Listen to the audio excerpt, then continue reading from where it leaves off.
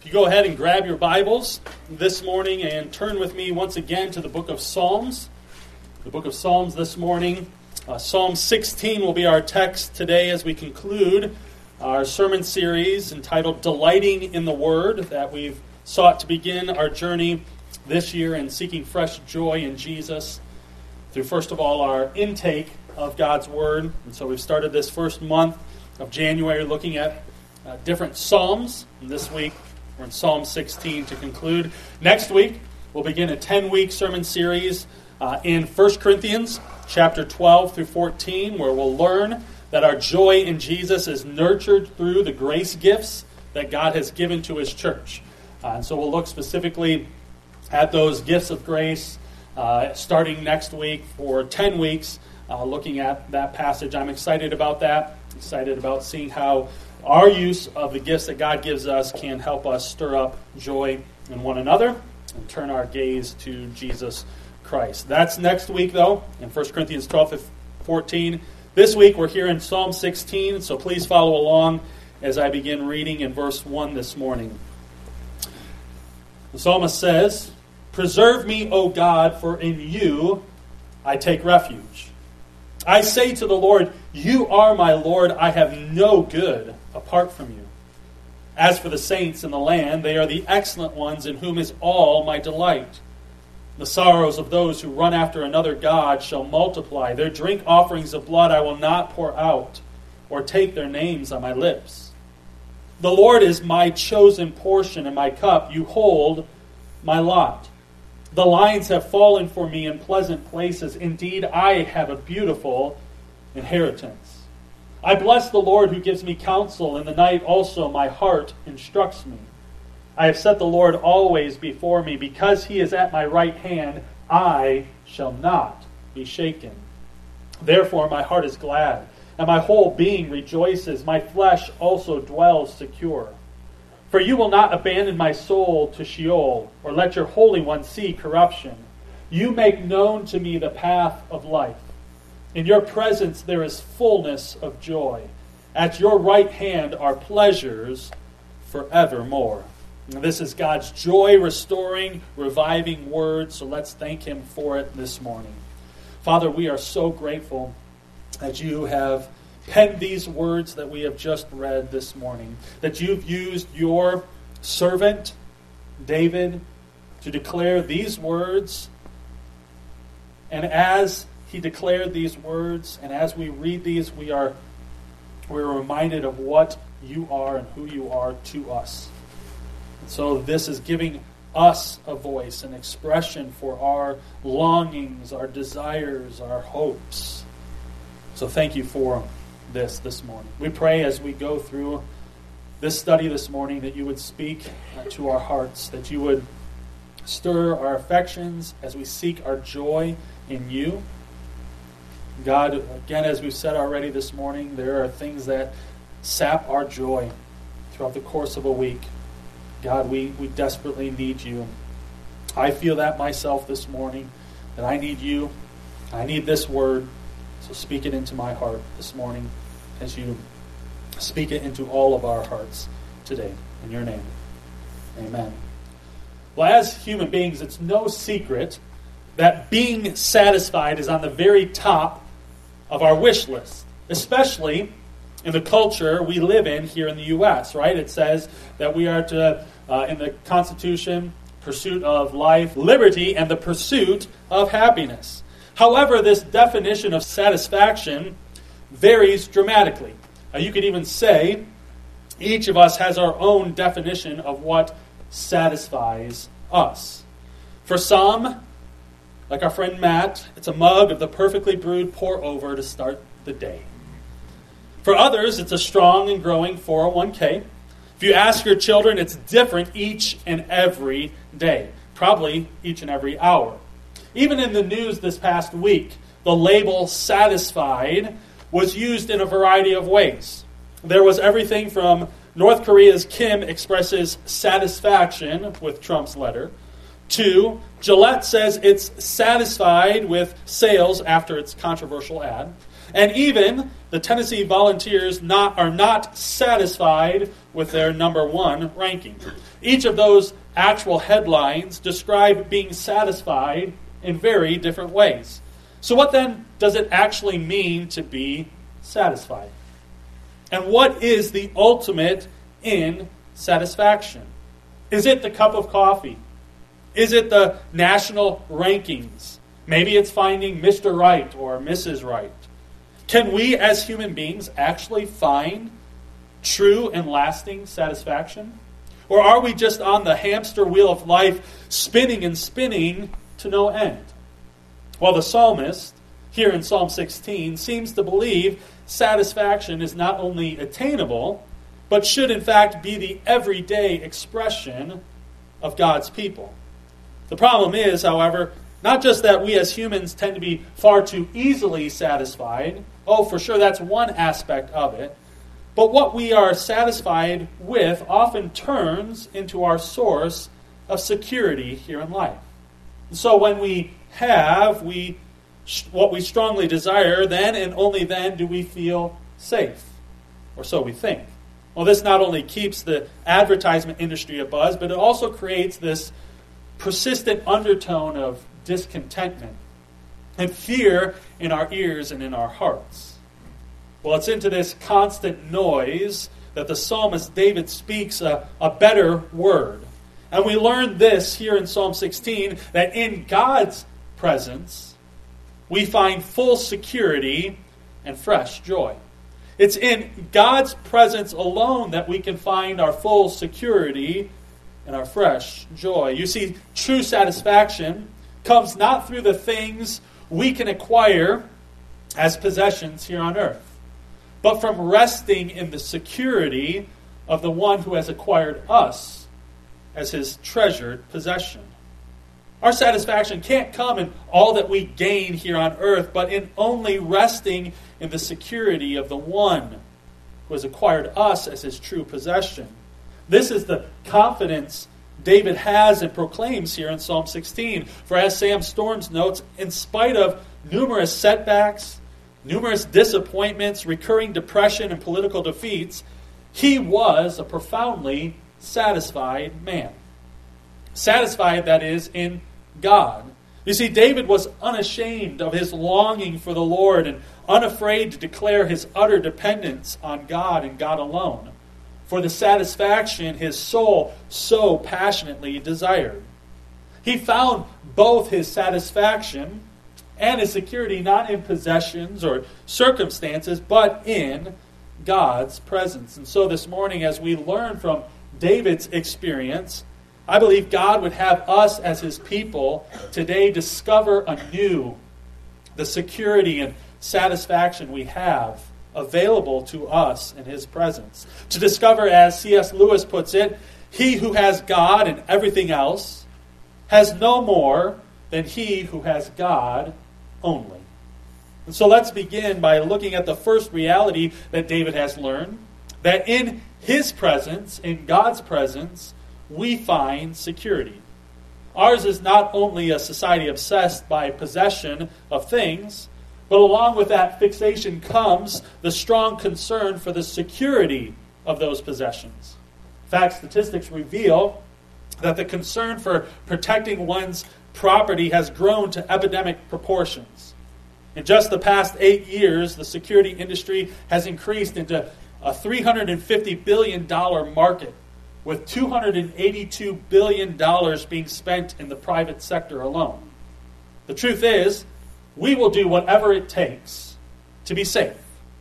We'll buy the dog. We'll put up the cameras and spotlights. I mean, you name it, we will do it as a people to protect ourselves and to protect our possessions.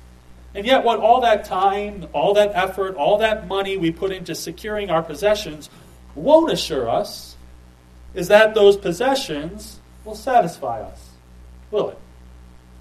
This psalm, however, testifies that even at the most unstable, even at the most threatening time in our life, when all the forms and means of security fail, there's only one who is our true refuge. You see, David begins this psalm with this plea. He says, "Preserve me, O God, for in you I take refuge."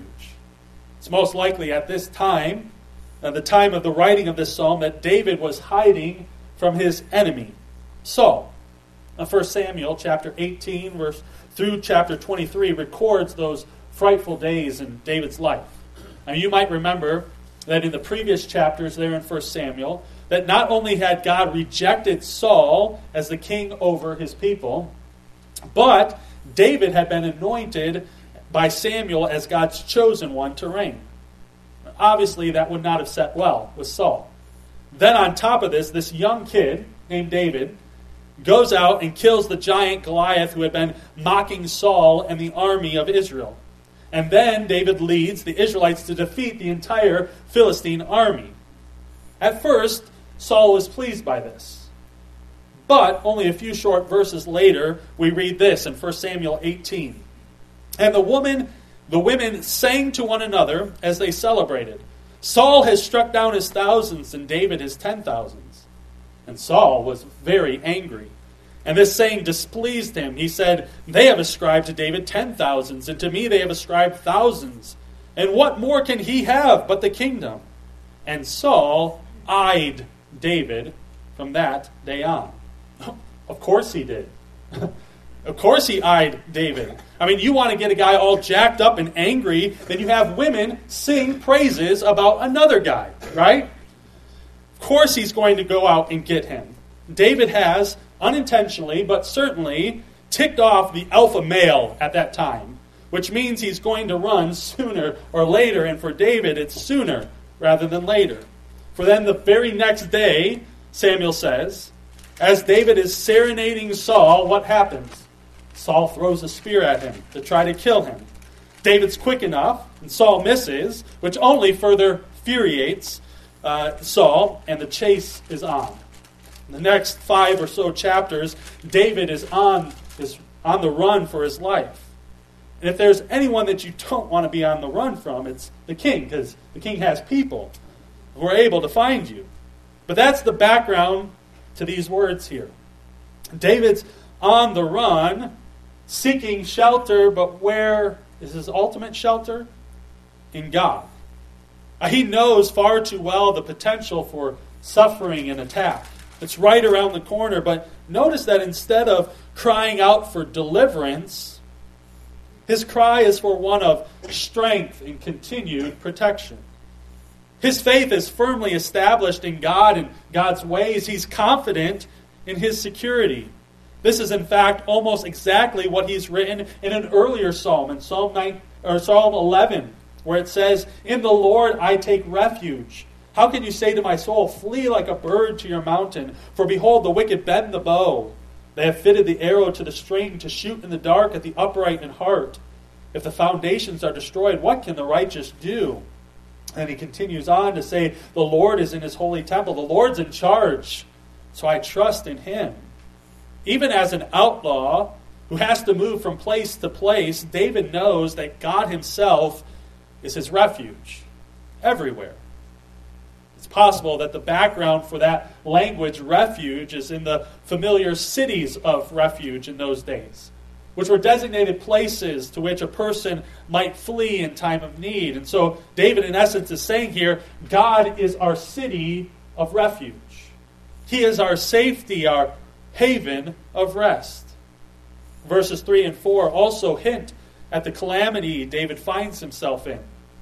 There are those who are, quote-unquote, saints, David says, or literally holy ones, godly ones in whom David delights in being with. Those who are faithful to God and his covenant. And yet there are also, verse 4 tells us, those who run urgently after other gods in false worship. It's these people who bring David sorrow, or literally painful sore spots, like bruises from a blow. It's that group that David is on the run from. And yet, look down at verse 8. Despite all that's going on, verse 8 informs us because David has set the Lord always before him, he's not going to be shaken. Which is the negative way of saying, I will be preserved. I mean, what a resolve This is from a man on the run. A resolve which springs from his faith and confidence in God, not in his current circumstances. You see, what David had learned, even at a young age, was that God was sovereign over all. So again, as Sam Storms notes, he concentrates his attention and the energies of his soul on the majesty and the power of the one who alone would sustain him when all else is shaking. And this was not an infrequent or occasional choice, or one to which he reverted only in times of crisis. No, for David, it was an orientation of life to which he was always committed. This is who David was, finding his security, his refuge in God. God was real to David, and he knew that in his presence he would have security. That's why his heart can be glad, and he can rejoice with his whole being, because he dwells secure in the refuge of Yahweh. But not only is he secure today, he also shows that he's secure for the future. Look again at verse 10 here. For you will not abandon my soul to Sheol, or let your Holy One see corruption.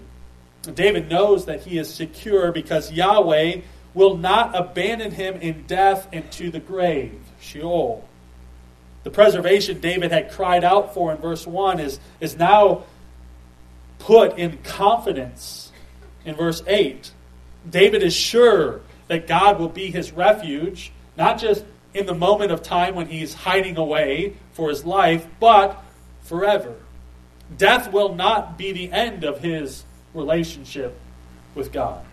And death will not cancel out all that he has known and loved about his God. You see, his faith in the present had given birth to a confident hope for the future.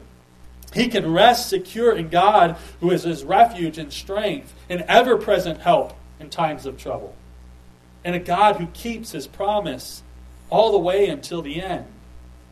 See, the truth is, this is true for us today as well. For not only is God the same yesterday, today, and forever, but also because of Jesus Christ, death has lost its sting, and the grave has no victory. You see, King David would be given a promise recorded for us in 2 Samuel 7, where the prophet Nathan declared God's word, saying, "When your days are fulfilled and you lie down with your fathers, I will raise up your offspring after you, who shall come from your body, and I will establish his kingdom. He shall build a house for my name, and I will establish the throne of his kingdom forever." You see, David knew that yes, he would one day die, and his body would lie in the grave, but he also knew that God would not abandon him, for he would set one of his descendants on the throne. That descendant would not be just one of a succession of kings that would go on and on. No, he would be the king of all kings. And his kingdom would have no end. In other words, David knew a king was coming that would defeat death. This Holy One would not see corruption like David, for his kingdom would be eternal. And friends, this is the good news. The King has come in the person of Jesus Christ, and death has been defeated. For in Acts 2, if you would turn there with me, please, we see Peter on the day of Pentecost quote Psalm 16. And he speaks these words. Acts 2, verse 22, he says, "Men of Israel, hear these words. Jesus of Nazareth, a man attested to you by God with mighty works and wonders and signs, that God did through him in your midst, as you yourselves know, this Jesus, delivered up according to the definite plan and foreknowledge of God, you crucified and killed by the hands of lawless men. God raised him up, loosing the pangs of death, because it was not possible for him to be held by it." Whoa, what power in that verse. For David says concerning him, "I saw the Lord always before me, for he is at my right hand, that I may not be shaken." Therefore my heart was glad and my tongue rejoiced. My flesh also will dwell in hope. For you will not abandon my soul to Hades or let your Holy One see corruption. You have made known to me the paths of life. You will make me full of gladness with your presence. Brothers, Peter continues, I will say to you with confidence about the patriarch David, that he both died and was buried, and his tomb is with us to this day. But being therefore a prophet, and knowing that God had sworn with an oath to him that he would set one of his descendants on his throne, he foresaw and spoke about the resurrection of the Christ, that he was not abandoned to Hades, nor did his flesh see corruption. This Jesus God raised up, and of that we are all witnesses. See, this was the promise to David fulfilled in Jesus Christ. Jesus the Messiah, writes John Piper, the long hoped for final King of Kings, allowed death to swallow him for the sake of mortal sinners. But before death could digest him and turn him to dust, he killed death. He killed death for himself and for all who belonged to him, for all who trusted the promise in the Old Testament spoken by David, and all who trust his person in our own day. You see, it's in this promise fulfilled in Jesus Christ that we can rest secure. We can rest secure that Jesus is our refuge and our strength. David has learned a reality about God that we are experiencing in the gospel today. That God is our refuge and strength. We are secure in Him. But he also learns another reality. He also learns that in His presence we find satisfaction. His language throughout this psalm is one of who has not only found rest and security, but one who has found God to be his joy and his true source of satisfaction. So look again at verse 2. He says, after calling on God as his refuge, I say to the Lord, you are my Lord. I have no good apart from you. What David is saying here is that the Lord is the only one in whom he relies for his well-being. And in saying this, he makes an important connection for us between these twin realities he's learned of security and satisfaction in God. You see, David understands that there's an integral relationship between our confidence and our contentment. You could say that these are two sides of the same coin. When you are content, you have confidence. When you are confident, you have found contentment. And this is why confidence and contentment rooted in earthly possessions and pleasures are so elusive. You see, the reality is you can't find security in the things you possess. And the pleasures this world has to offer can't give you lasting contentment. There would be no way Paul could say later on, I have learned in whatever situation I am to be content in any and every circumstance. If he was finding his security, if he was finding his satisfaction in earthly things, he could not have said that. But you see, in this moment, as Paul says those words, he had nothing at all. And yet he can say, I've learned to be content. Everything he had been taken from him. He's sitting on the cold, hard floor of a jail cell, but he's rejoicing. Rejoicing in the Lord. This was his secret to facing plenty and hunger, he says. Abundance and need. He said, I can do all things through him who strengthens, who preserves me. So again, both Paul and David have learned, and they know that our security and our satisfaction, our confidence and our contentment come from one source, from God and God alone. Again, in verses 5 and 6, David proclaims Yahweh to be his satisfaction, saying, the Lord is my chosen portion and my cup. You hold my lot. The lines have fallen for me in pleasant places. Indeed, I have a beautiful inheritance. The language David is using here is based on God's apportioning of the land to and among the 12 tribes of Israel upon their entrance into Canaan. And it alludes to what the Lord had declared to the Levites as their portion in Numbers chapter 18, which states, "You shall have no inheritance in their land, neither shall you have any portion among them, but I am your portion and your inheritance among the people of Israel." So David here, building upon that in Numbers, is joyfully embracing God alone as his chosen portion, God alone as his inheritance. He needs absolutely nothing else. My dad tells the story of a vacation when he and his family took a trip down to Central Florida. My dad was just a young child at the time, and while they were there was a proposal given to my grandfather to purchase a portion of marshy land just southwest of Orlando, Florida. At the time, there was nothing at all in that land. But the developer had great hopes for what was to come. Even hopes of a possible theme park of sorts someday. You could probably all guess what that theme park now is. Roughly 10 years later, after my grandfather turned down the purchase of that property, we now have the Walt Disney World Resort and theme parks. That would have been a nice inheritance down there. Wow. Man, I could have used that. But David here says, I don't care about land. You, O God, supremely beautiful, far surpassing all else, you are my inheritance. You, O God, are the only land I need or want. This is the declaration of a profoundly satisfied and confident man. Theologian Gerald Wilson makes this observation on what David is saying here. Rather than focus on physical land, the psalmist attests to that Yahweh is his portion and his cup.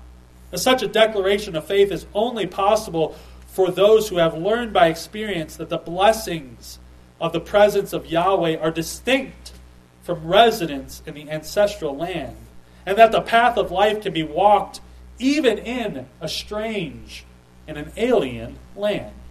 In other words, what David has learned is that God's presence matters far more than any portion of land. He doesn't need acreage in Palestine to be satisfied.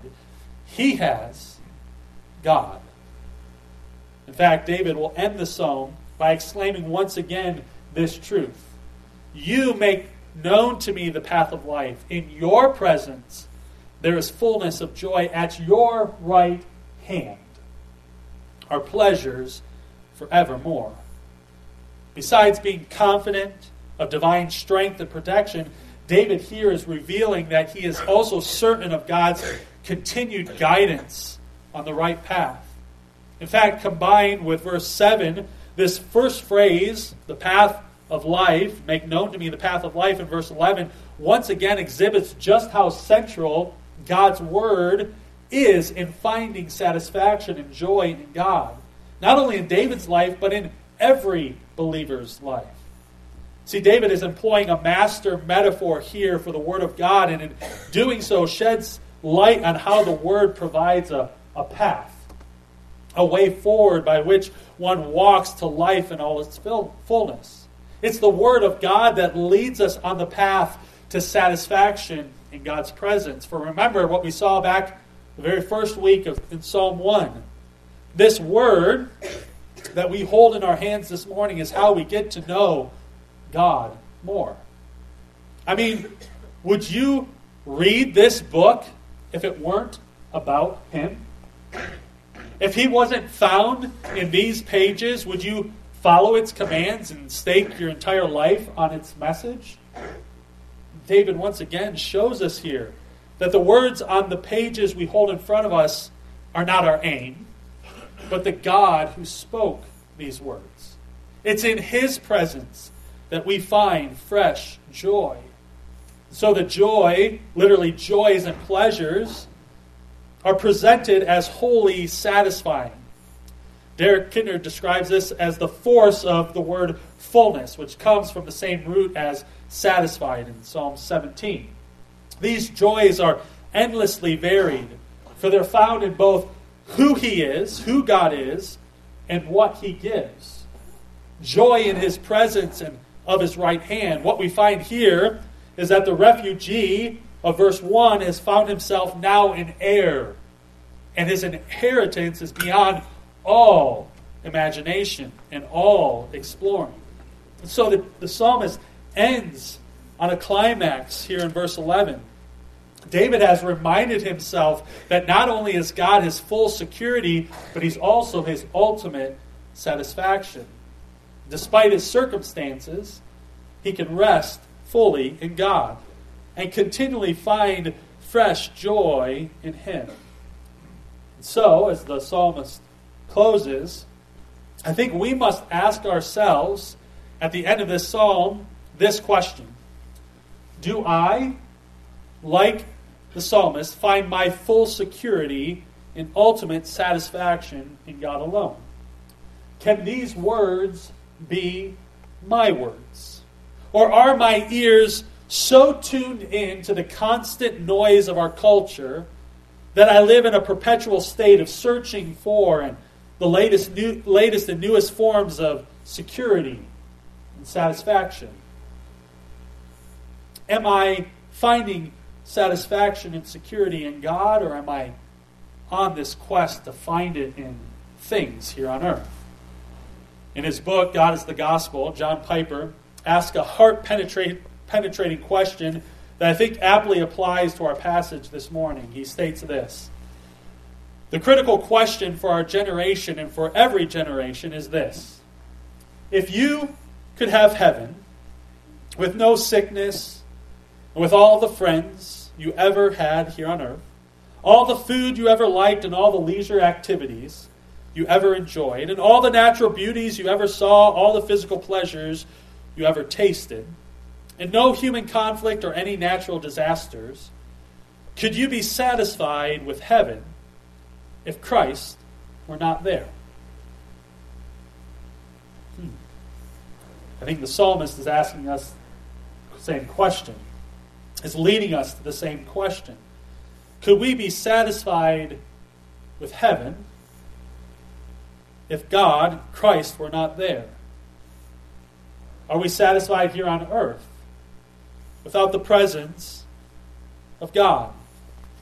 Is God our security, our satisfaction? Is He our refuge and our fullness of joy?